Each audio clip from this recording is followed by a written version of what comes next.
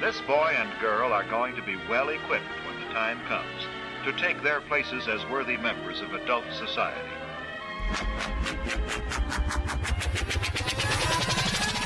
You just want to go for it? You just want to send it? Do you just want to make this the beginning, potentially? Absolutely. All right. Yeah. Potentially, absolutely. Here we are. Welcome to the Breaking Normal podcast. And, well, actually, the Wellness Force let me podcast. rephrase this. We're breaking normal today. Yes. What are we doing? How would you describe what's happening? This is exactly, we're practicing what you preach, man. We're doing a breaking normal system when it comes to how people normally do a podcast, which is, hey, I'm going to sit across from you and ask special questions, and you're going to do the same. We're doing something totally different, which is we're just two friends having a conversation and sharing the wisdom with both audiences.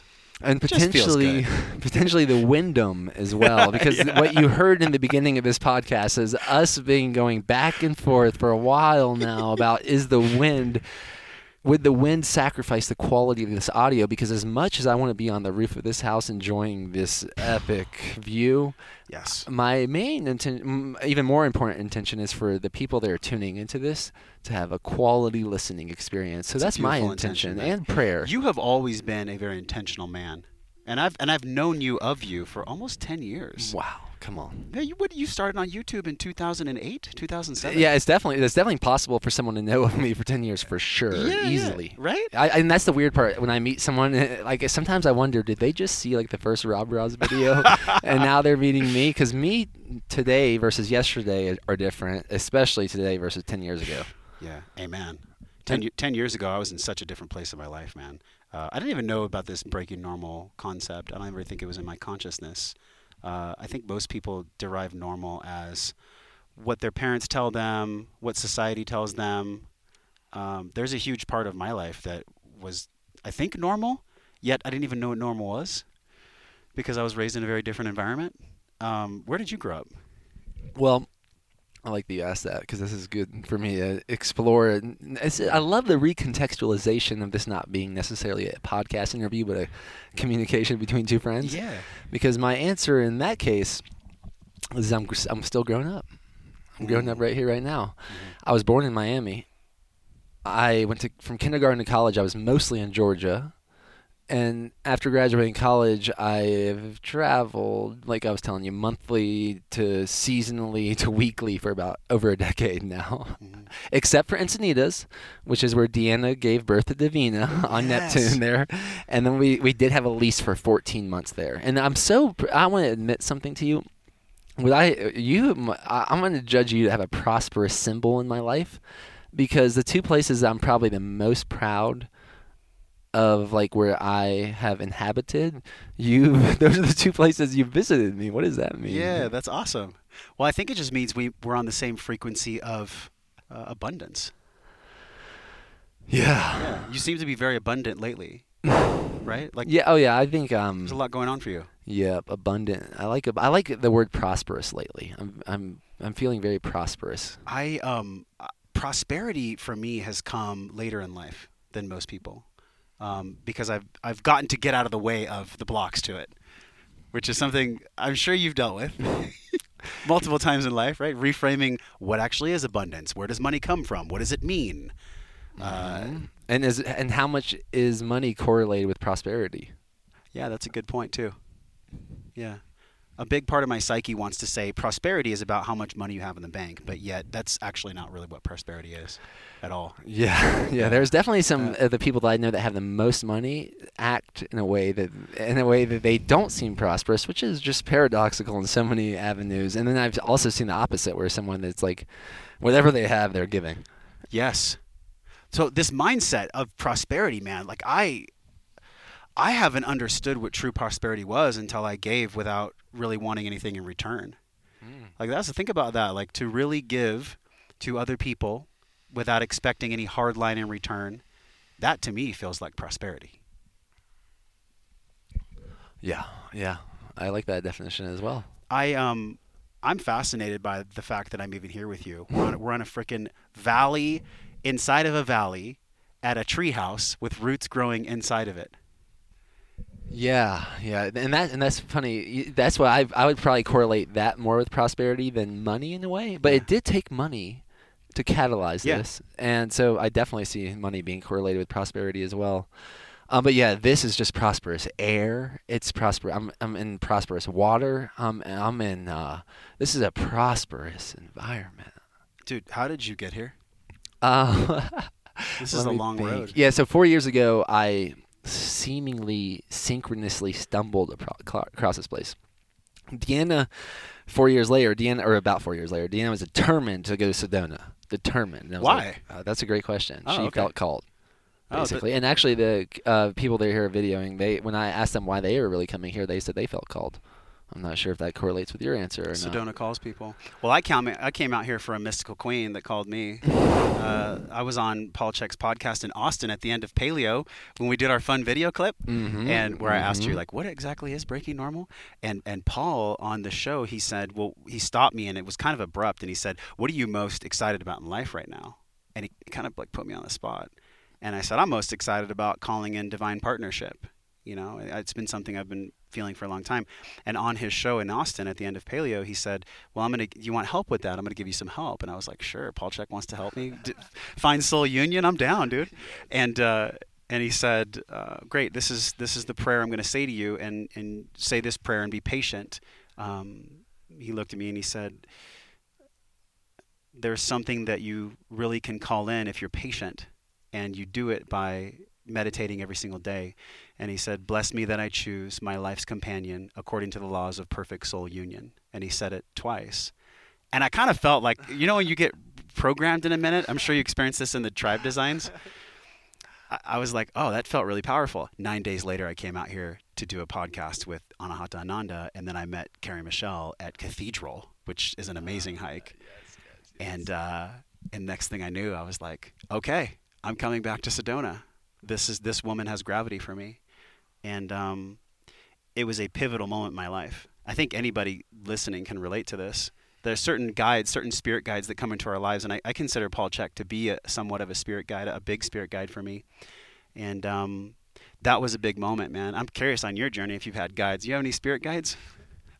Well, I've definitely met Paul Chek, and spirit guides. What I mean, to me, that means a guide with the spirit, and yeah, I have infinite spirit guides. For sure. Oh, infinite spirit guides. Yeah, like the spirit of what's blowing through the wind right now.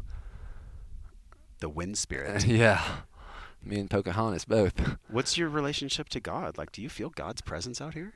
Yeah. I feel like my answer to that currently is that I feel like that I am. That you are God. That I am that I am. Yeah. This is kind of the sense that I think we all have as we go along this spiritual evolution, is like waking up to the fact that we are God. Yeah, and it's not, it can be radically triggering to some people of certain religions, but for even Christianity, my understanding is that a major part of Christianity is that having the Holy Spirit live within. Yeah. So I trust I'm radiating the Holy Spirit, and I feel that way, and sometimes my mind is like, wow, is this? I question it too. Yeah. And I think questioning it is part of the beauty for sure. There was a moment. I don't know how much I want to call that in, but there was a moment when I met you in Texas. And I think I asked you. Hummingbirds just did the two hummingbirds. Hummingbirds just touched and then went out. So please continue. This must be very important. We just got blessed on this podcast with two hummingbirds. So there was this moment where I asked you, like, what was breaking normal, and you gave the definition, and I wasn't satisfied. I wanted more. Like I really, because there's so much context and nuance to how you got here, and there's a part of me that's like, I knew you as one of the raw bras. So I thought you were a nutrition specialist and you were helping people up-level their lives. And then I lost touch with you for, maybe even like 5 years or 4 or 5 years. And so when I saw you in Austin, I thought, wow, you've created so much compared to the last time I saw you. And literally in less than 5 years, probably like 4 years. Wow. Thank you. That's an affirmation for sure. And I thank you for also admitting your non-satisfaction yes. about my definition of breaking normal, because as you know, one of my favorite parts of the Tao Te Ching is right in the beginning when the author alludes to the idea of the best way to strip the power from something is naming it. Another hummingbird came by. Real fast, right across our face. That was like 2 feet in front of our fourth eyes. So I do believe it's a little uncategorizable, which I'm proud of. Like for tribe design, we have like 4 modalities, And one of the modalities is mystery, to leaving space, like intentionally leaving space for the unknown, for leaving something better to happen than I could think of. So I embrace the leveraging mystery to the brand apparel of breaking normal. And breaking normal to me is, do you want me to redefine maybe Please, in this moment and see yeah. what it means at this point? It's so normal. First, we get to define what normal is. Normal, I would say, is if someone decides to base their choices on culture and fitting into culture, that's normal. Breaking normal would be basing your choices on what lights you up. Yeah. Regardless of what it looks like, with love. I like to add that I do think there is an element. This is not only embodying the warrior element. This is, to me, is like, what lights you up, and do it. And it might look weird, and I'm here to support you, and even if it looks weird. And I'll tell you, if I judge you, I'll judge my judgments, and I'll judge you, but still do what is lighting you up. Yeah. Yeah, because there's a big part of everyone's life where they're either moving towards the dream or not. And the dream for some people might look kind of funky, right? Yeah. Oh, weird. Very weird. Very weird. Yeah. Yeah. I think that's the kind of the cool thing about being a human being, and potentially all being one, but all being different. I think at our core essence of the human experience is uniqueness. And yeah, the most of the people that are extremely influential and maybe even judged to be prosperous seem to be weird too at their core. Like, wow, I don't know if I understand that part of them, but that's weird and wonderful. All the people that create big things in the world typically have a very fascinating or interesting personal life. I met you in the back of a valley in a treehouse with a fountain inside of it. So you have a very interesting life, man. I'm trying to think of where are you talking about the fact? Right here. Okay, you mean tonight? You met today. Okay. I was like, where the first time? Where about the very first time we met in person? Well, I think the very first time I met you was at Whole Foods in Encinitas when there was still a Whole Foods there. I think so. I believe. And there was a huge part of me that was like, who is this guy? And I've followed you and I've seen what you've created, and I've become more and more fascinated, more and more curious about how these people that come into this design actually design their life. Because there's so many, let's be real, there's so many influencers and coaches that coach coaches to coach coaches, and there's so many people out there that are saying they're impacting people's lives, but when it really comes down to it, man, they're not. And I think the proof is in the results. The proof is in people actually living that dream or designing their tribe. And even with Wellness Force too, we've had so many iterations. There was a point in my creation where I had a come to Jesus moment in Vegas where I said, you know what? I'm going to actually talk about what I'm most afraid of, and I'm going to make that the number one thing. And the thing that I'm most afraid of is I'm hosting a wellness podcast and I'm not living my life well. So I'm just going to be open and honest about what I'm learning to live my life well. And this is where the whole physical and emotional intelligence came from, is my own journey. Like, I've been through, in the past 2 years, I've probably been through more healings and thresholds and learning and growth than in 37 years. And I'm sure, I bet the same thing has happened to you as you've up-leveled big and you're helping people create tribes and create their dreams. Like, you have to go through your shit too. Yeah, it's what I'm reminded of as what you're saying is that most people are teaching what they want to master. And that's good for, I think, the teacher to realize that as well. Like, the one teaching is to realize, like, man, maybe. And I was also thinking, like, when you're saying that you weren't living your life well, I'm like, who's to judge that? Well, I think it was my observer giving me feedback and noticing there's more potential here than what you're conceptualizing. And it wasn't actually from a place of shame or pressure. It was from a place of understanding and seeing the breadth of this life and what is possible. And I was living my life out of fear. I was afraid of being fully seen. I was afraid of being judged for putting out content that wasn't perfect or wasn't amazing. Like, ego was in full swing. So there was a massive part of me that wanted to do everything alone. Like, I wanted to be the typical archetype of, like, the masculine lone wolf that didn't need tribe, didn't need community, didn't really need anyone. And that led me to almost dying on a mountain last year, where I was hiking up Mount Whitney, and I had pulled my calf muscle like 3 months prior, and I was like, oh, I'm just going to go up the mountain anyways. And I was just like white knuckling and trying to make business happen and grow and all these different things that was coming from a place of lack. It wasn't coming from a place of true abundance. And when I went to the top of Mount Whitney, there was a moment where it was the full moon. It was August 29th of last year. I'm laying there and I can see my heart beating. I get out of the tent. I walk around. It's 12,000 feet, so we're up there. And I went back to the tent. I look up and there's a jellyfish, like I was hallucinating.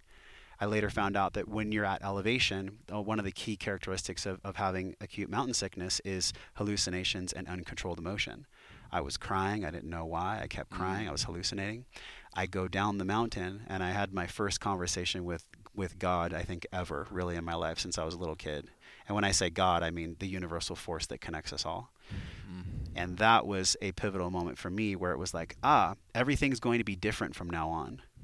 Every single thing is going to be different from now on. And you said two things. All right. That's all right. So that everything's going to be different from now on. I think it's a great way to live. Yeah. That might be like a mantra a mantra shortcut to presence, because I think that's true. I think nothing happens twice. So that's awesome. And then when you met me and you were saying, who is this guy? That's what I think why you judge that about me is that's how I aim to live my life in a way. And I'm happy that you judged me in that way. Like, who is this guy? Because that's what I'm thinking. Yeah. And I'm thinking, like, who am I? I am at least that. I don't know. I'm figuring this out. This is crazy. This is a crazy thing. I was just thinking about this yesterday. Like, nothing ever feels like I thought it would feel. It actually feels even better. And sometimes even more challenging, too. Yeah. Than how I felt. Like, if you would have told me that I'd be here with you at 39, how old are you? So I decided to be very honest about or aim to be extremely transparent about most everything except my age. I decided to keep a secret. Okay, it's a secret. Yeah. All right, so let's just say you're youthfully whatever age you are. Yeah. And I was like, it's going to be this way when I'm this age. And it's so that normal preach that most of us get from our parents. A lot of it is actually just their own fears and insecurities they're projecting onto us. Your life gets to be this way because that's how I know you'll be safe. And I think that's what drives a lot of people's evolution, like their disconnection from spirit, their disconnection from God, is actually taking on other people's beliefs as if it was their own. Yeah, when I mentioned culture earlier for the definition of breaking normal, the propagators of this culture that I'm alluding to are definitely typically parents, preachers, and teachers. And it is it's basically idolization. And borderline blasphemy. If I'm going to live my life in a way where I am trying to guess what other people are judging about me and trying to fit myself into that mold, that is like treating them like God. And that would be called idolization from my understanding. And also that can be with trying to live up to the expectations of our parents or our preachers or our teachers or anyone that thought they were smart enough to teach us a lesson. To consider the lesson, but not to just blindly swallow it as the truth. Yeah. Because some of that, I don't know if that was the blue pill or the red pill on some of those. But I think we always have that choice. Do you think that we are potentially living in a fractal unlimited universe where this could be a simulation and that your soul is just recycled? This is the only Daniel that'll ever be, so it's special. It's the only Josh Trent that'll ever be. But do you have a sense that there is unlimited souls that get recycled and put back into existence? I think that I can definitely be open to that interpretation. Yeah. It becomes, I think, ineffable in a way. I've heard this when people have had near-death experiences that they don't know how to describe what happened, and I'm thinking that could be a good description, but I'm not certain. I don't know. I might think it what if we were just as maybe my red blood cells have a consciousness and they're having their experience? How crazy that must be, because they have the white blood cells to deal with. They have all these. They're going all around. They're going on a journey constantly. They're dying off and they're being rebirthed. Yeah. And does that mean the red blood cells were recycled, or I don't know? It's a good description.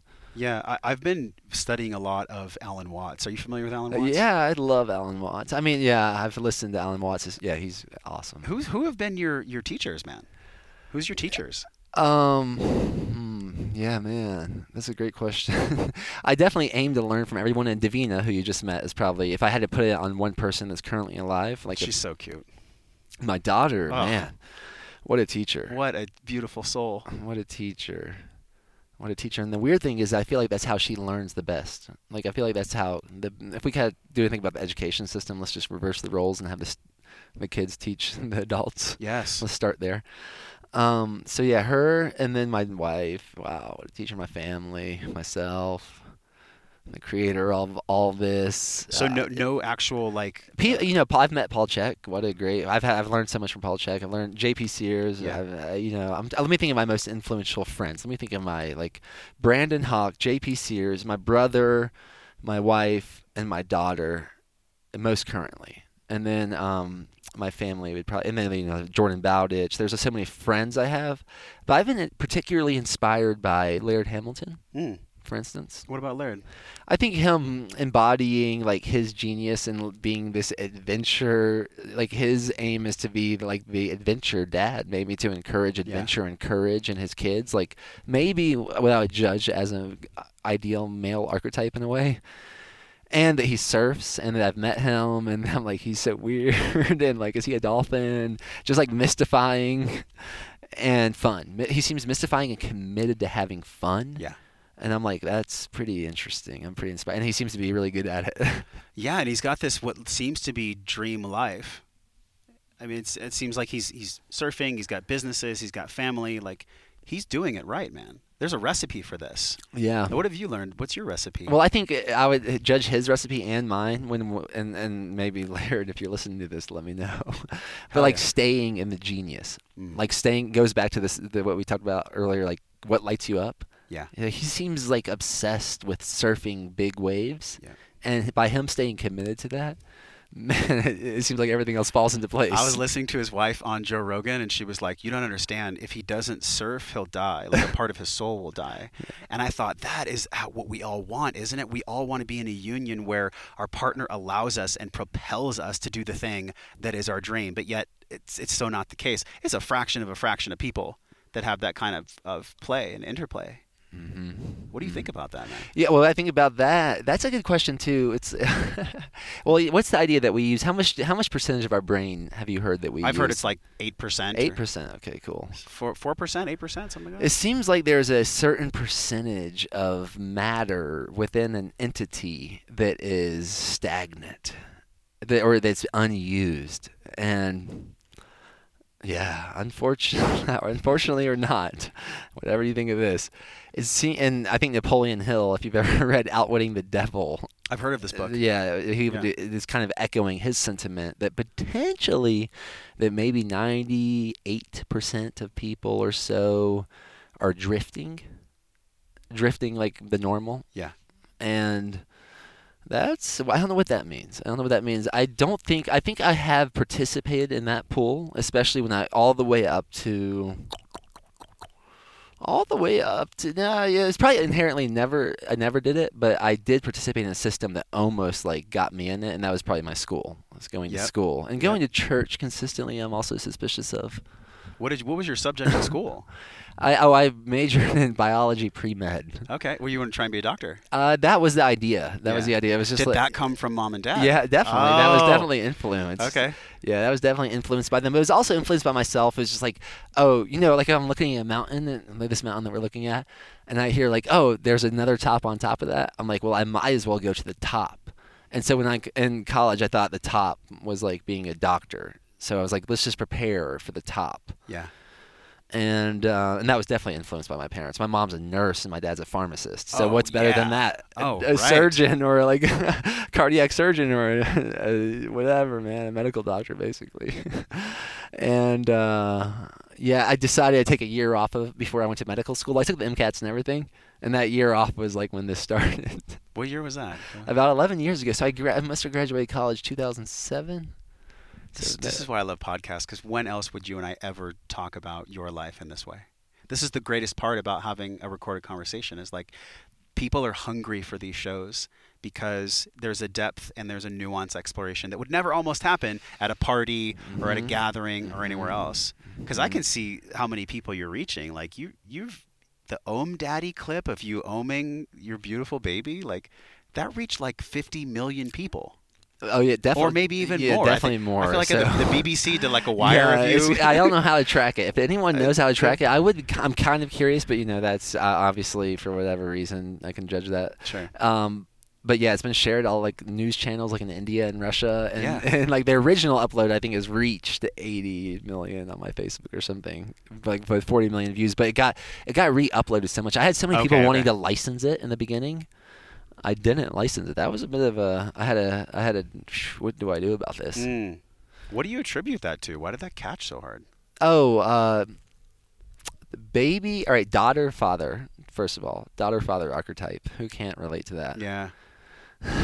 The male and the woman. Everyone can relate to the father-daughter element, and everyone can relate to anything so close to the source. That's why, who can resist a newborn baby or someone that's about to transition or die? Those are I feel like that's whatever is so connected to the source, so close to the source that there's obvious a magnetism there. And then Ohm is allegedly the universal resonance, correct, or something like that. It's like the heartbeat, the rhythm of the heartbeat of the earth. There's so many theories around it. I've even heard that it's connected to the word. In the beginning there was the word, and the word was God, and that was the sound. That's the primordial sound. It was the first sound of existence, was the Ohm. Ohm. Yeah. This so is there's why we're also drawn to it. And apparently it mimics the belly, the feeling of the baby being inside the woman. So anyway, she was crying, screaming and crying, and then 42 seconds later she was sleeping with one word. I think it's just it's mystified. We could go into it, but it hit hard, and it's still going viral. People, whenever a big Instagram page shares it, it's like, oh, there he goes again. So do you feel like that's helped the tribe design and you to create Oh, this for definitely. other people? So many people that have come to tribe design originally learned about me through the Ohm baby video. So, yeah. And I've also thought about Davina, as my greatest teacher. I think Davina, I'm going to judge Davina to be the person at the earliest, in the shortest amount of time of being alive, to inspire the most amount of people to get more in touch with their breath. And I'm happy about that. It's it's a big thing for me to have that judgment. Proud dad moment. And I'm involved, so yippee. Did you know that you were calling in your daughter when you did, or was that the universe kind of working through you? Well, so the funny thing is, it was 18 minutes into a live video, and then she started screaming out with Ohm, and everyone went crazy, including my friend Dustin Thomas, who we have the same birthday, but he didn't share. He didn't tell me how old he is. And that's what inspired me to stop sharing my birthday year. Okay. So anyways, he started going crazy. And I was like, what? Dustin Thomas in a live video going crazy? That's breaking normal right there. And then I was like, wait a minute. And I rewatched that segment, and I re-uploaded that segment, 42 seconds long, how to stop a crying baby. And then literally for every hour, it got 1 million views for up to about 24 hours. And then it started getting shared everywhere. So then it just got dissipated. And I don't know what happened. It was and then it went everywhere. I don't know where it all went. Wow. I mean, talk about fueling a marketing mission, right? Because how many people came to you because of that? Oh, yeah. I think my Facebook page went from probably 20 to 30,000 to over 100,000 pretty much within those 24 hours. Your heart has navigated you here for something really special and big. I sense that from you. Thank you. Yeah, I judge that for you as well. Yeah. And I judge you to be on that path and determined to be on that path. Very determined. And you know what I'm learning most about relationship is being in the flow. Because I mean, even like I was telling you last year, almost dying on the mountain, my greatest lesson was it's okay to be in flow, and it's okay to let go. And there's another third axis. It's okay to actually have spurts of extreme effort, and extreme doing. Those three are everything that I balance. How do I be in flow state? How do I let go? Also, how do I do as much work as humanly possible? These three, I don't know if that relates to what you teach at Tribe Design, but there's some reason why people come to you to learn how to actually create the world and the reality they want. It definitely relates to my life. This is what I've learned. When I give myself a desire, I just listened to the complete series of Neville Goddard. Have you heard of this guy? This is the original man, the OG. He's the one that trained all the masters in the 20s, 30s, and 40s. I just listened to the complete series. Neville They Goddard. finished today. Yes. So he has a good way of describing it. So I'll probably echo some of his sentiments in it because I can so relate to it. I believe Napoleon Hill was his apprentice. That would make This is what I've heard. That would make so much sense. Yeah. Oh, did you see those, Greg? Hummingbird. Oh, man, those things just got you. They're coming Greg, back. They're floating right back next there. time it comes back, just reach out in the sky and grab it. Just catch it. Wow, those are beautiful. Hummingbirds are so... The guy I interviewed last night was telling me about his belief in fairies. It was fascinating, one of my good friends. And he described fairies in a cool way. Side subject, check out the podcast from the acupuncture dude. Yeah. That's coming out next, Greg. What's his name? Adam DeViro. Adam Okay. DeViro. Yeah, he's great. All right. Great guy. Cool. Oh yeah. So the formula. Yeah, what is my heart desire? What is my heart desire? Something. It's like a hummingbird. It is a flicker. It's like it's a subtlety for me to pay attention to, but when I catch it, I'm like, oh, that could, like, I don't know where that hummingbird went. But if I go with it, wow. And so this feels like that in a way, like a hummingbird feeling of the heart.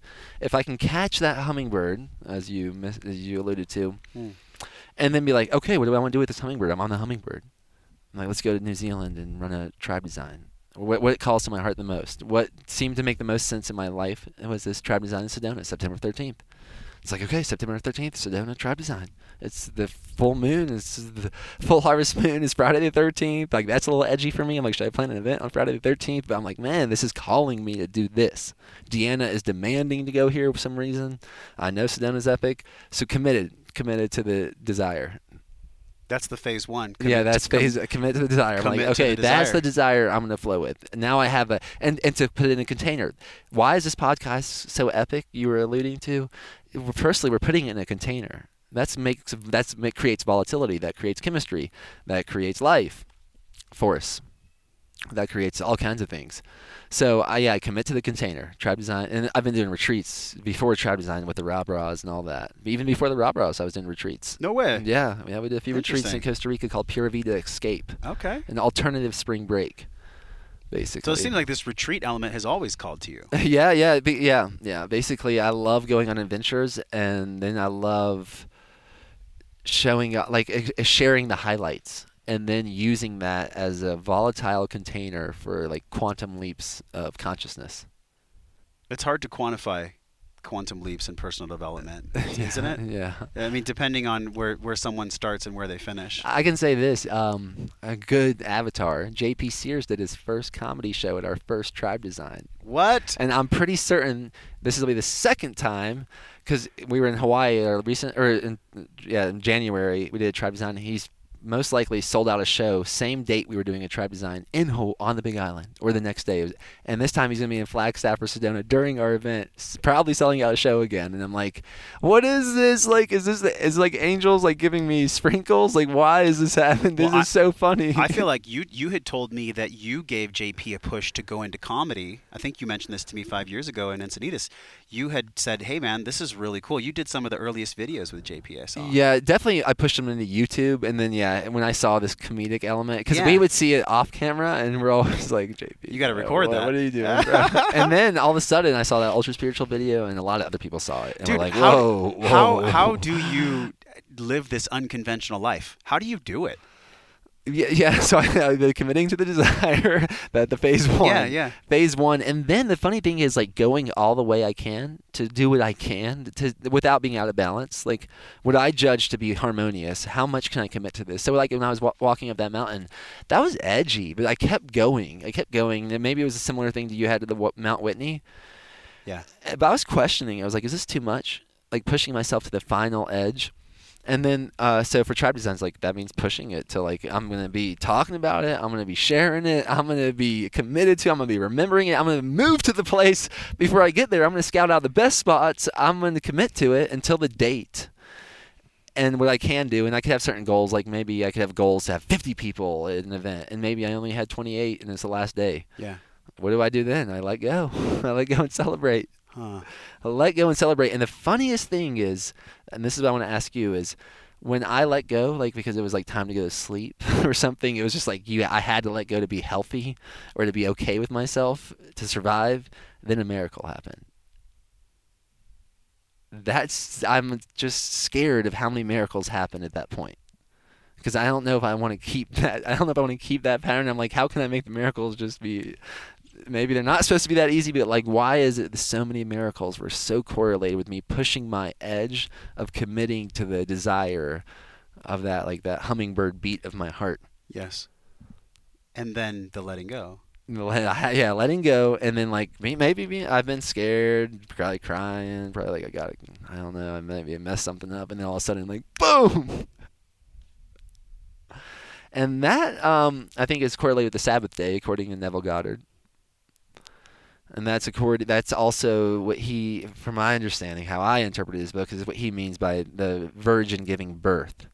That, like, there is a period of pregnancy. That no matter, first, if someone is listening and they want to fulfill a desire in their life, a potential plan could be to close your eyes and get in the deepest possible meditation flow state, whatever you have to do. You have to go get high on oxygen near the cold water, whatever you have to do, and to remember that future and to feel the feelings you would have in that future until you almost feel like, oh wow, that I just did it, that was it, and then to let go until you see it in real life, and to not worry about it in the meantime. Like that's you getting pregnant. That's the Virgin Mary getting pregnant, according to Neville. Wow, I just got a chill because I was talking to Noah Lampert. He has a podcast and he has a network called MindPod Network. And he told me the exact formula of how to use my imagination to call in anything I want at all.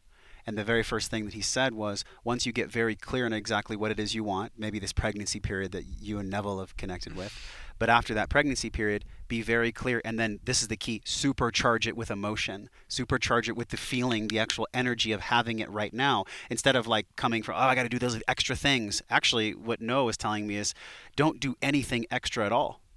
Do nothing extra and just hold the imagination and supercharge it with the emotion of having the thing right now. What do you feel about that? Oh, I'm definitely concerned of how well that might work. Right? I'm definitely concerned how well that might work. I am going to try that. I promise everyone listening. Like this is where I've come in my crossroads with Wellness Force is like, I don't want to do a few things in my business anymore. So what would it be like to call in revenue and do things that don't have anything to do with what I don't want to do and everything to do with what I already have, what I know is true? And that's like, it's a pretty tingly feeling, my friend. Like I'm sitting here with you feeling that in my body, like the challenge of that and also like the ultimate freedom. Is it in the letting go? Is it me just focusing on the imagination? Well, what I'm getting now is I'm wondering if one of our initiations of being a human, just like an initiation to see the top of Arizona would be I need to go to the top of that mountain. In a way, that would be an initiation to see a better view. Yes. So I'm wondering if the initiation to manifesting our desires is being able to feel what it would be like before they happened. Is that the initiation? That to me sounds real true. Because it's almost like I almost think as an elder or a parent or even to a dog, it's like, or to a god, to its creation. This might be like how you deserve that to happen. It's like this is how you get it. You first get initiated by feeling it before it happened. It also could be called walking by faith, or it could be called a mustard seed of faith. Well, I don't care who you are or what you lead. If you look at all the clues from the masters, they all harnessed faith. Faith was like a wedge in the dream they created. If they didn't have faith, none of them could do anything. Yeah, and that's also another echo of Neville and my experience of this book and my life. If someone is not doing something because someone else said they can't do it, you have worshipped a man, and you forgot that you are I am. And it's time to remember what's happening, and to celebrate it and to make the most of it, even when it's hard. There's this ancient text that I've heard of. It's called the Logos. And in the Logos, there's a phrase that everyone comes into this world, this existence, and they all drink from the river of forgetfulness. And when they drink from the river of forgetfulness, that's kind of how we're here to actually remember. It's a remembering process of who the fuck we are. Wait, can we cuss on your show? Sorry. A little too late to ask you that. No, yeah. It would be more taboo for you to say sorry than a cuss word. Okay. So what I feel like is that everyone does drink from this river of forgetfulness. And in my life, I've just remembered who I am, and that's what's actually made what I'm doing grow.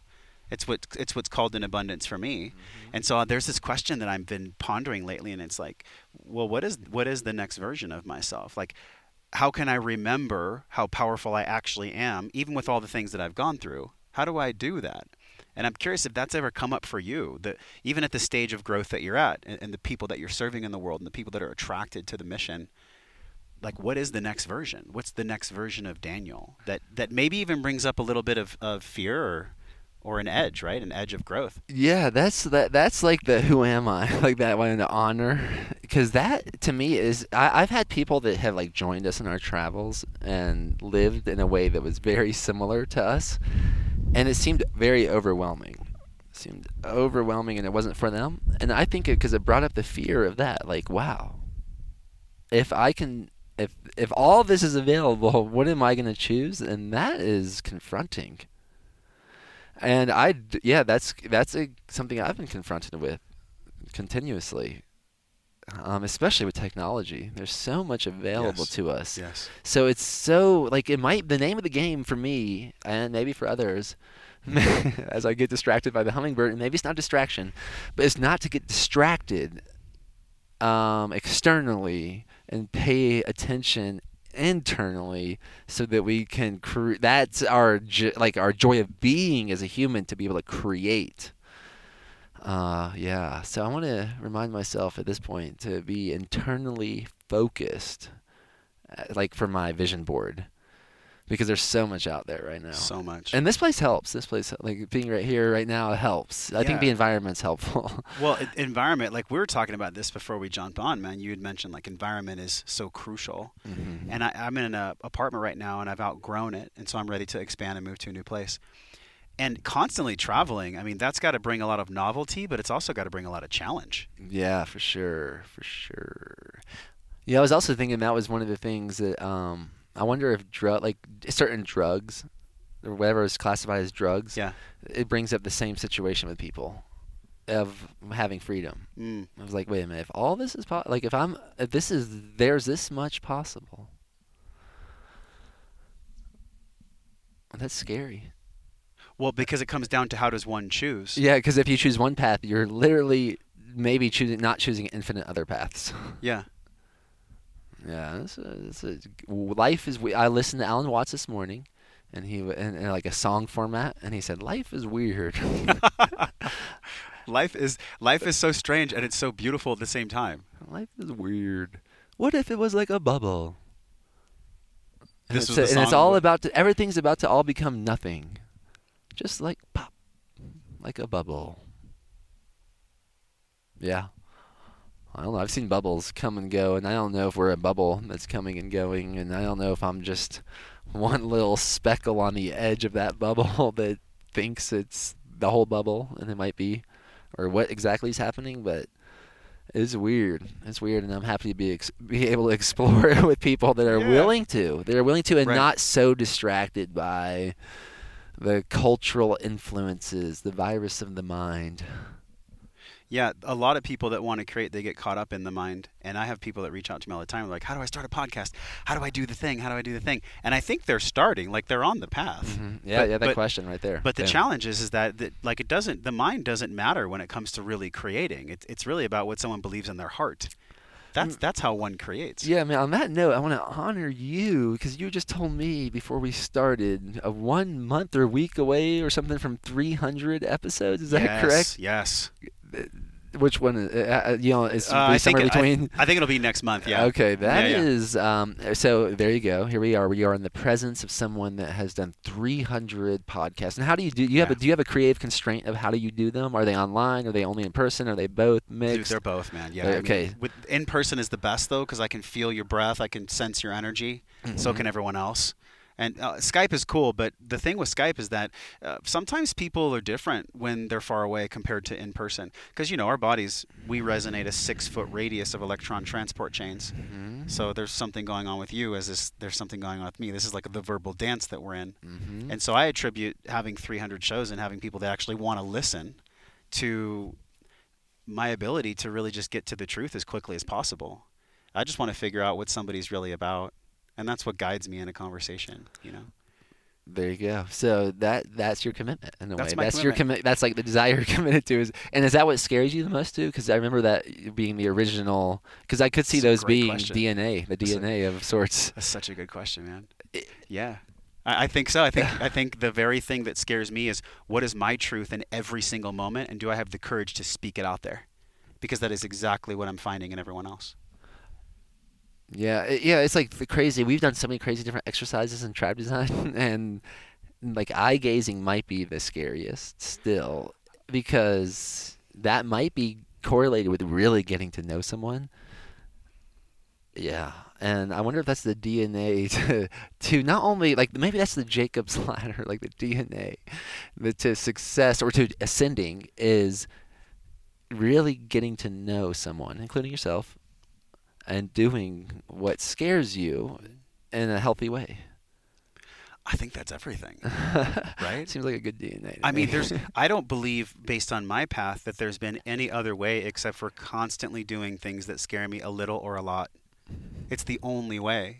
Because, there was a part of me that in an old life where I was working in corporate America, I actually got the gift of being fired almost 6 years ago from a corporate job. And I'll never forget when I drove home, I was working in the technology sector for Active Network. I was a trainer for 10 years in fitness. My background was health and fitness for 10 years. And when I left fitness, I was like, I was like David Dita calls the space between stories. Like, where do we do? Where do we actually go? And I went to corporate America because I just wanted this safe existence. I wanted to feel like everything was okay. I had money coming in. I wasn't really I didn't cultivate the courage to live life on purpose. I just wanted safety. And I will never forget the feeling when I got fired from that corporate job because I had just broken up with my girlfriend. I got fired from my job. We put my mom in a mental home. And all of this happened within the space of like 6 to 8 months. So the universe was just like pummeling me down, right? And I think it's only when we get our asses kicked and get really beat down to our knees that we find out who the hell we are. We remember who we are. It's through that challenge and adversity. And when I was driving home, there was a sense of fear, and there was also a sense of complete exuberance and like a refreshment of my soul. Because I knew at that point, this is 2014, end of 2014, I knew at that point I was either going to do something that I cared about or I was going to die. Because I didn't want to go back to corporate life. I didn't want to go back to the normal, right? I didn't want to go back to the normal. Because the normal wasn't who I'm a weird dude. I'm a really weird dude. I'm sitting next to a weird dude as well. So I think there's always been that part of me that was a little bit afraid to bring out the weird.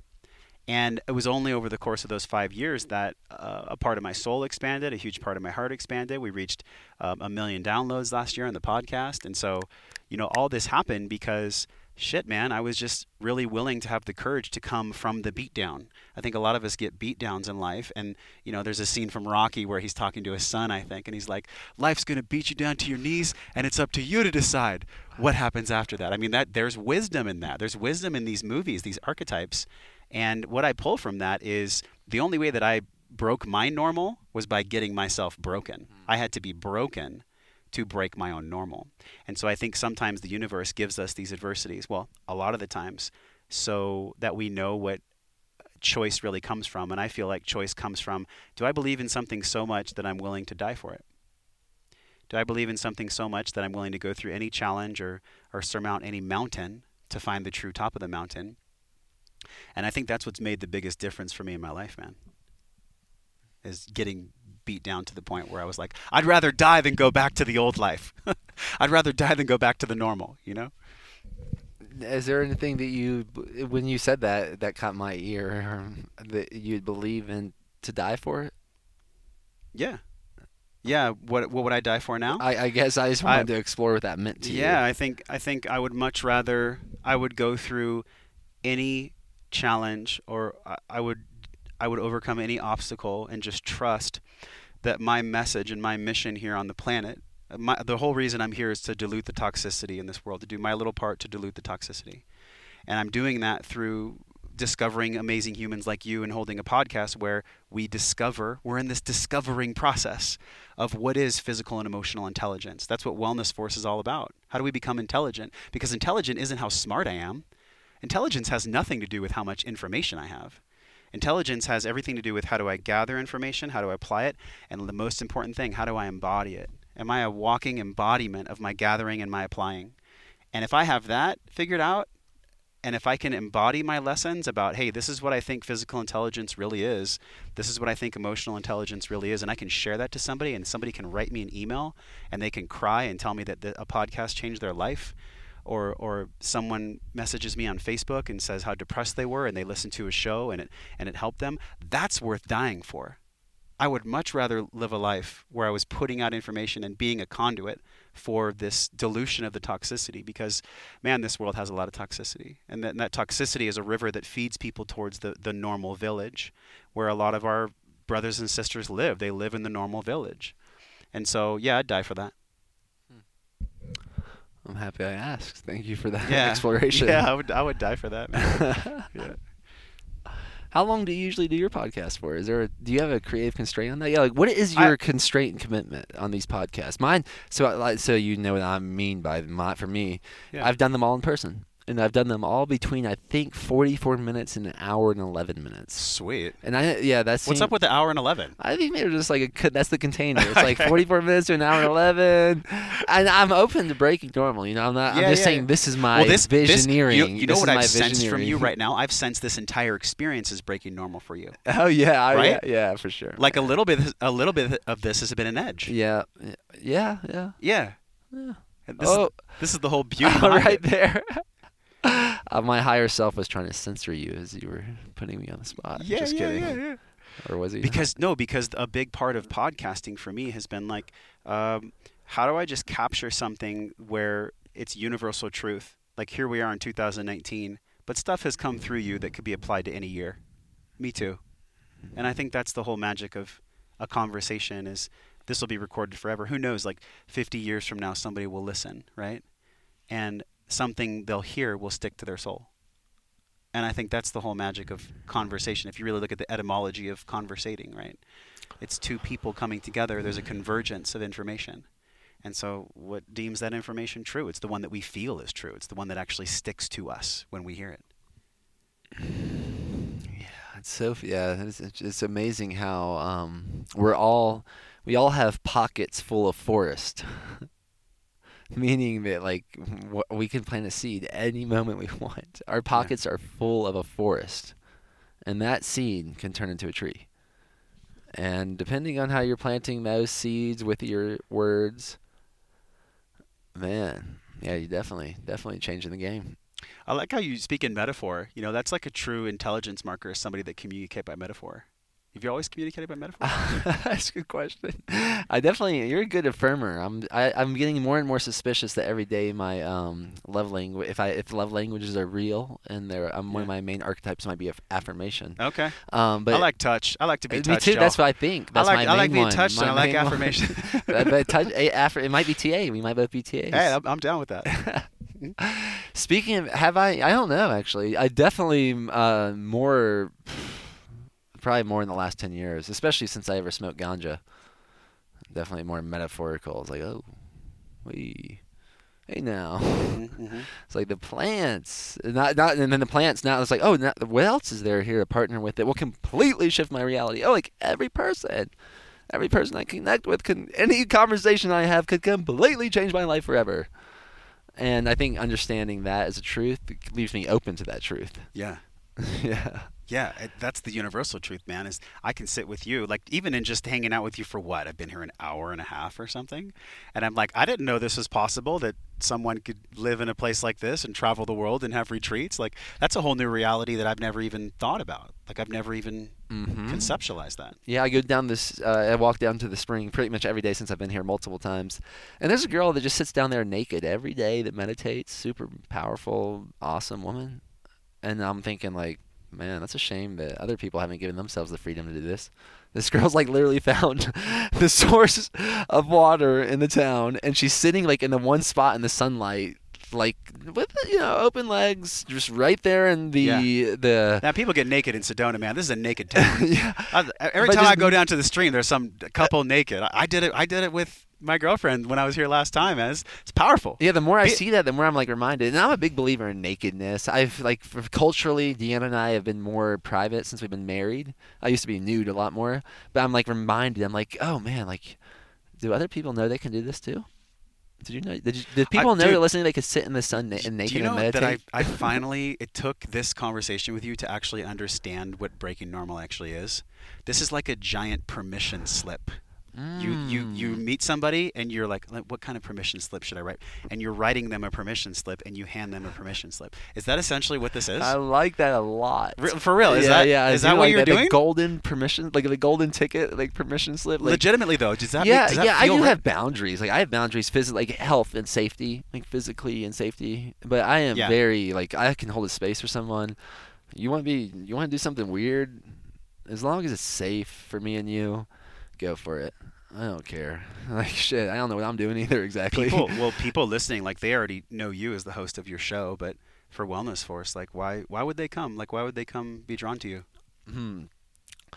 Yeah, I think for that, I think that's like you. Like I like the theme. I've heard it in so many different ways, and that's why I think I like to leave it open because I get to hear the interpretation of the receiver.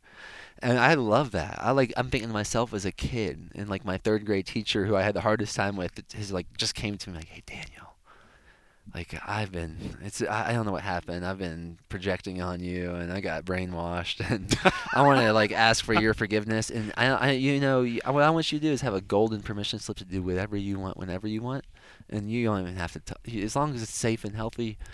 You go for it, and I want to support you in that, and I want to I'll record you, and I'll share it with the world, and I'll promote it. I'll promote it if I think it's worth promoting. Yeah.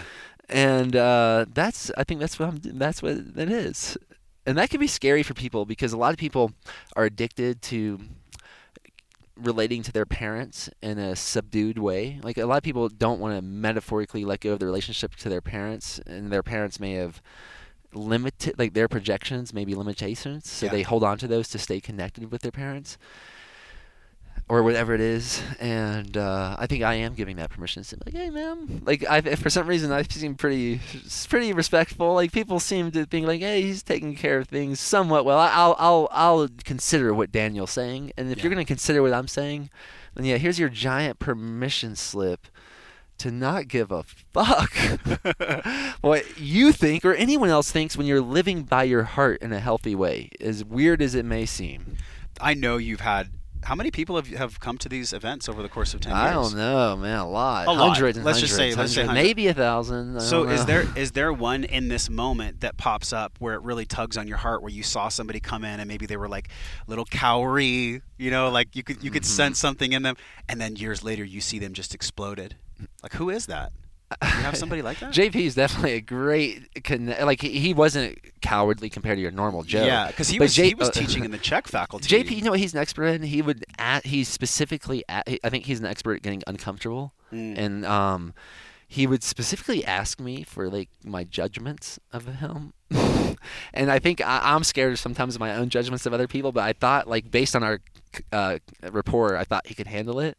And I think I just used to tell him that, I think you're just like a professional eggshell dancer. Like somehow you know how to express almost anything without offending anyone. That was my judgment. And then all of a sudden, I don't know how much I had to do with it or not. I hashtagged myself the Freedom Catalyst, so I trust somewhat. He was offending the shit out of me so much. He keeps offending me. And I'm like, and I knew that was his gene. I was like, oh, and the result, I'm like, okay, well, he took, wow, that he's not doing, that's no longer my judgment. You offend me now, JP. What's a judgment? What's a judgment that you have towards myself? Someone else asked me about this. There's a little context. Yeah. You might even, we'll talk, I'll bring it up. James Swanwick. You know him. I think he was on your show potentially. Okay. No, we did a little clip at Paleo. Yeah. So he asked me this when he was doing the Alpha Man podcast. I think it was called the Alpha Podcast or something like that. And he really wanted me to judge him or insult him. He wanted me to insult him, and I was like, I don't think that's a good idea. This is just the container's weird. And he encouraged me to do that, and I told him I thought it was extremely beta to call his show the Alpha Podcast. And then shortly after that, I never saw the Alpha Podcast again. James, me and you can talk about that. We're friends. He's gifted us awesome glasses for our events. Yeah, but he's got good glasses. It seemed like it was he got affected by it. And I don't know. I can definitely judge you if you want me to. Yeah, let's judge. Our triggers are our teachers. Yeah. This is the first time on a show I've ever asked somebody, what's your judgments towards me?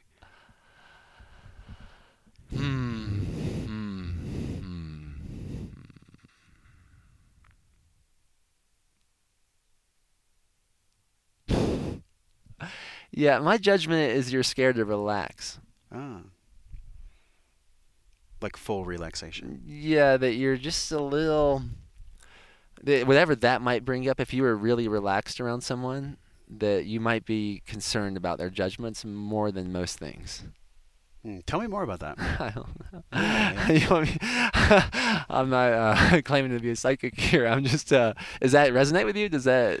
I mean, breathing and anxiety work for me has always been a big piece of my life, right? So there's a part of what you're saying that's true, and I think there's a complex of me where when I'm with somebody and I'm doing a show, I'm so interested in learning about them that sometimes I forget to breathe. Yeah, I don't know if it's judging my breath or exactly what it is, but I think you would just be like concerned if you were just fully relaxed in the presence of others. You might be concerned of how you would judge their judgments. How I would judge their judgments. Yeah. Judge their judge. Tell me about that. How I would judge. I don't know. Like judgments. maybe you would think that you're not performing, or you're not the yes. star, or you're not right. being social, or you're being by yourself, or you're. I don't know. That was just like a snap judgment. No, that's cool. I mean, there's truth in it, and it's actually contextual. Like it's situation dependent. You know, like with you, I've been kind of getting to know you as a friend here on the podcast. You know, at the same time. So there's a part of me that's like, maybe like 30% of that is true, you know, because the podcasting is really about getting down to the truth. So there's a piece of that that's true. And I think it's also coming from a place of me just having the desire for connection, right? Being in that space. Yeah. And it also might just be pure projection too. Yeah. Well, I'd love to share with you. Yeah, man. Yeah, so you have the permission slip. So right. You do whatever you want, whenever you want. You want to judge me? You want to pull your pants down? I'll say thank you for that, because I think what you touched on is actually my work.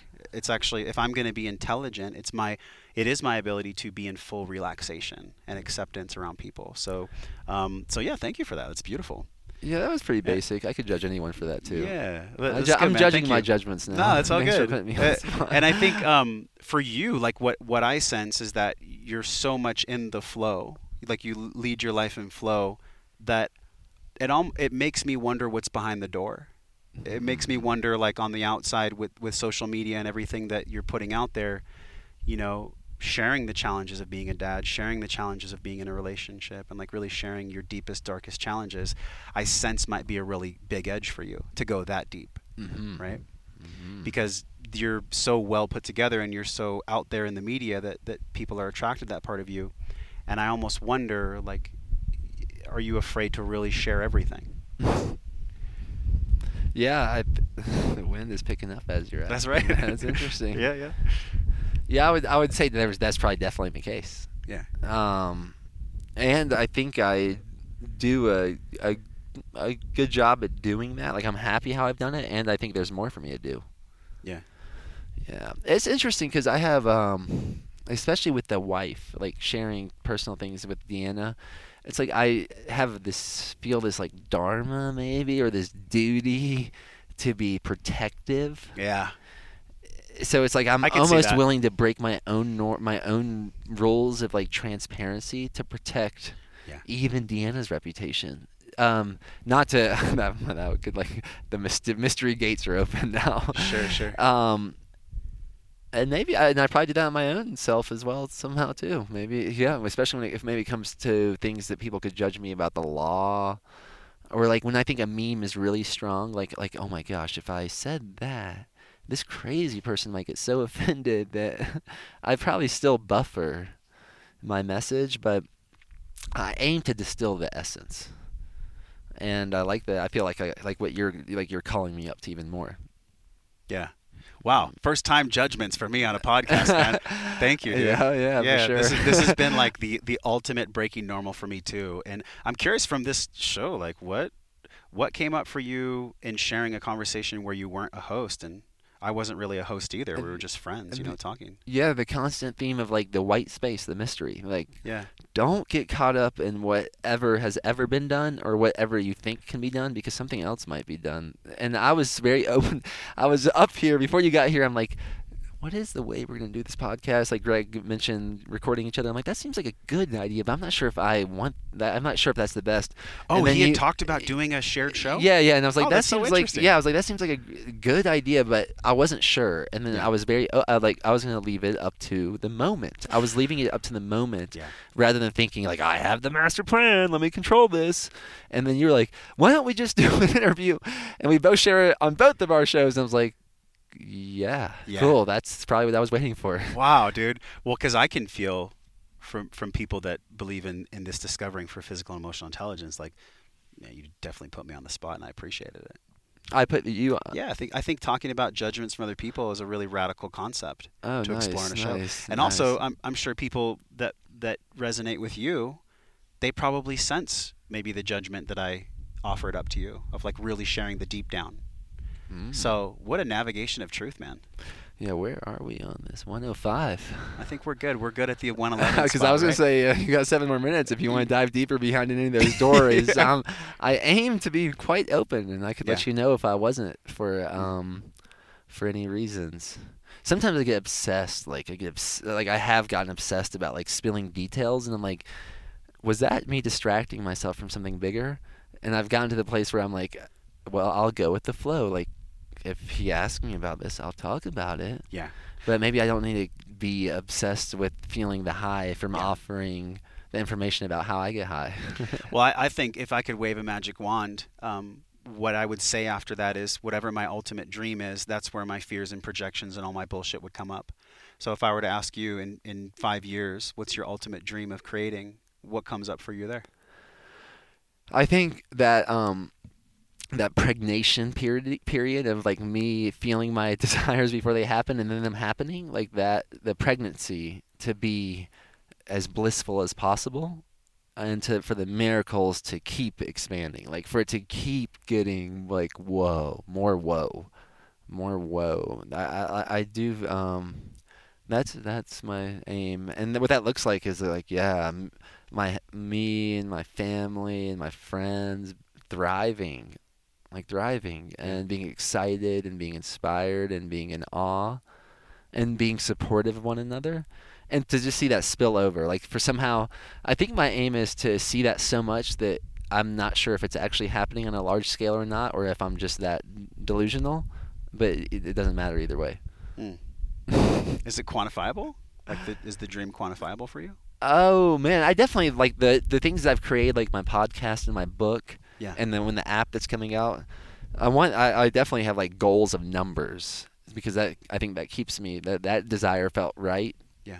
And those are numbers, but I think the quantifiableness is like sticking to that goal, and sticking to that goal until something obvious better arises. I feel like for me, the ultimate dream would be able to go and have conversations around the world and get to the truth and get paid beautifully for it. Like that would be the ultimate dream. And the fear that comes up for me there is it possible? Is it possible? And yeah, it's possible, because I'm doing it right now with you. It's possible because we're doing it right now, So it's interesting to be waking up from this dream, and God, we explored some dope stuff on this podcast, man. I've really enjoyed the philosophy side of you. Yeah. So you're doing great work in the world, man. This has been a joy, and also like an exploration of things that were uncomfortable, and that's in a good way. Yeah, fun, comfortable. Fun, comfortable. That's why I first titled Breaking Normal before I turned it to Breaking Normal. Fun, comfortable. Mm-hmm. And I had this famous book agent tell me that was an awful idea.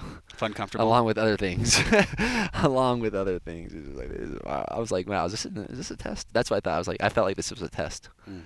I think he's waiting for me to come back. But that could be my delusional optimism, which could become optimism and truth. A lot of these things I'm going to have to listen to again, because you have certain terms that I don't yet totally understand. Me neither, but I'm getting there too. Yeah. But if someone has felt something from you in this, where do they go, man? Where do they? I would say breakingnormal.com. And if you listen to this before September, 13th. Check out internationaltribedesign.com or after, because the next event will be after, up. But the next event, it'll be after. Okay. Oh, so internationaltribedesign.com too, which is linked. I'll be curious because we're recording this now in Sedona, where the next tribe design will be. Everyone has been based sort of on almost everyone we didn't announce until the previous one was done. And it's kind of, that calling element. So we'll see. I've been thinking about Iceland and Oregon. Oh, that'd be so beautiful. We've done one in Oregon, but another one in a different part of Oregon is like a whole country in itself. Yeah. Wild, wild country. Well, thanks, brother. And yourself. I remember this is a dual podcast. Oh, yeah. That's right. If someone's learning about you, maybe for the first time or maybe again, what's the best way to find out what's going on? What do you... If you are interested in what true intelligence is and you're on the path like me, then come over to wellnessforce.com and share in this discovery process. That's really what I'm doing. I'm just discovering my truth and sharing that with people that are doing the same. And so it's Wellness Force Radio is the podcast, and wellnessforce.com. We haven't done any retreats yet. These retreats sound pretty fun. Wellness Force retreat sounds like a great resonance to it. We could link this up, man. Yeah. Well, here comes 111 right there. Seed planted. Wellness Force retreat. Right at the mark, man. So hummingbird just flew right by my head when I said that. Thank you for joining me in such a magical environment. Thanks, brother. Appreciate you. Peace in, y'all. This boy and girl are going to be well equipped when the time comes to take their places as worthy members of adult society.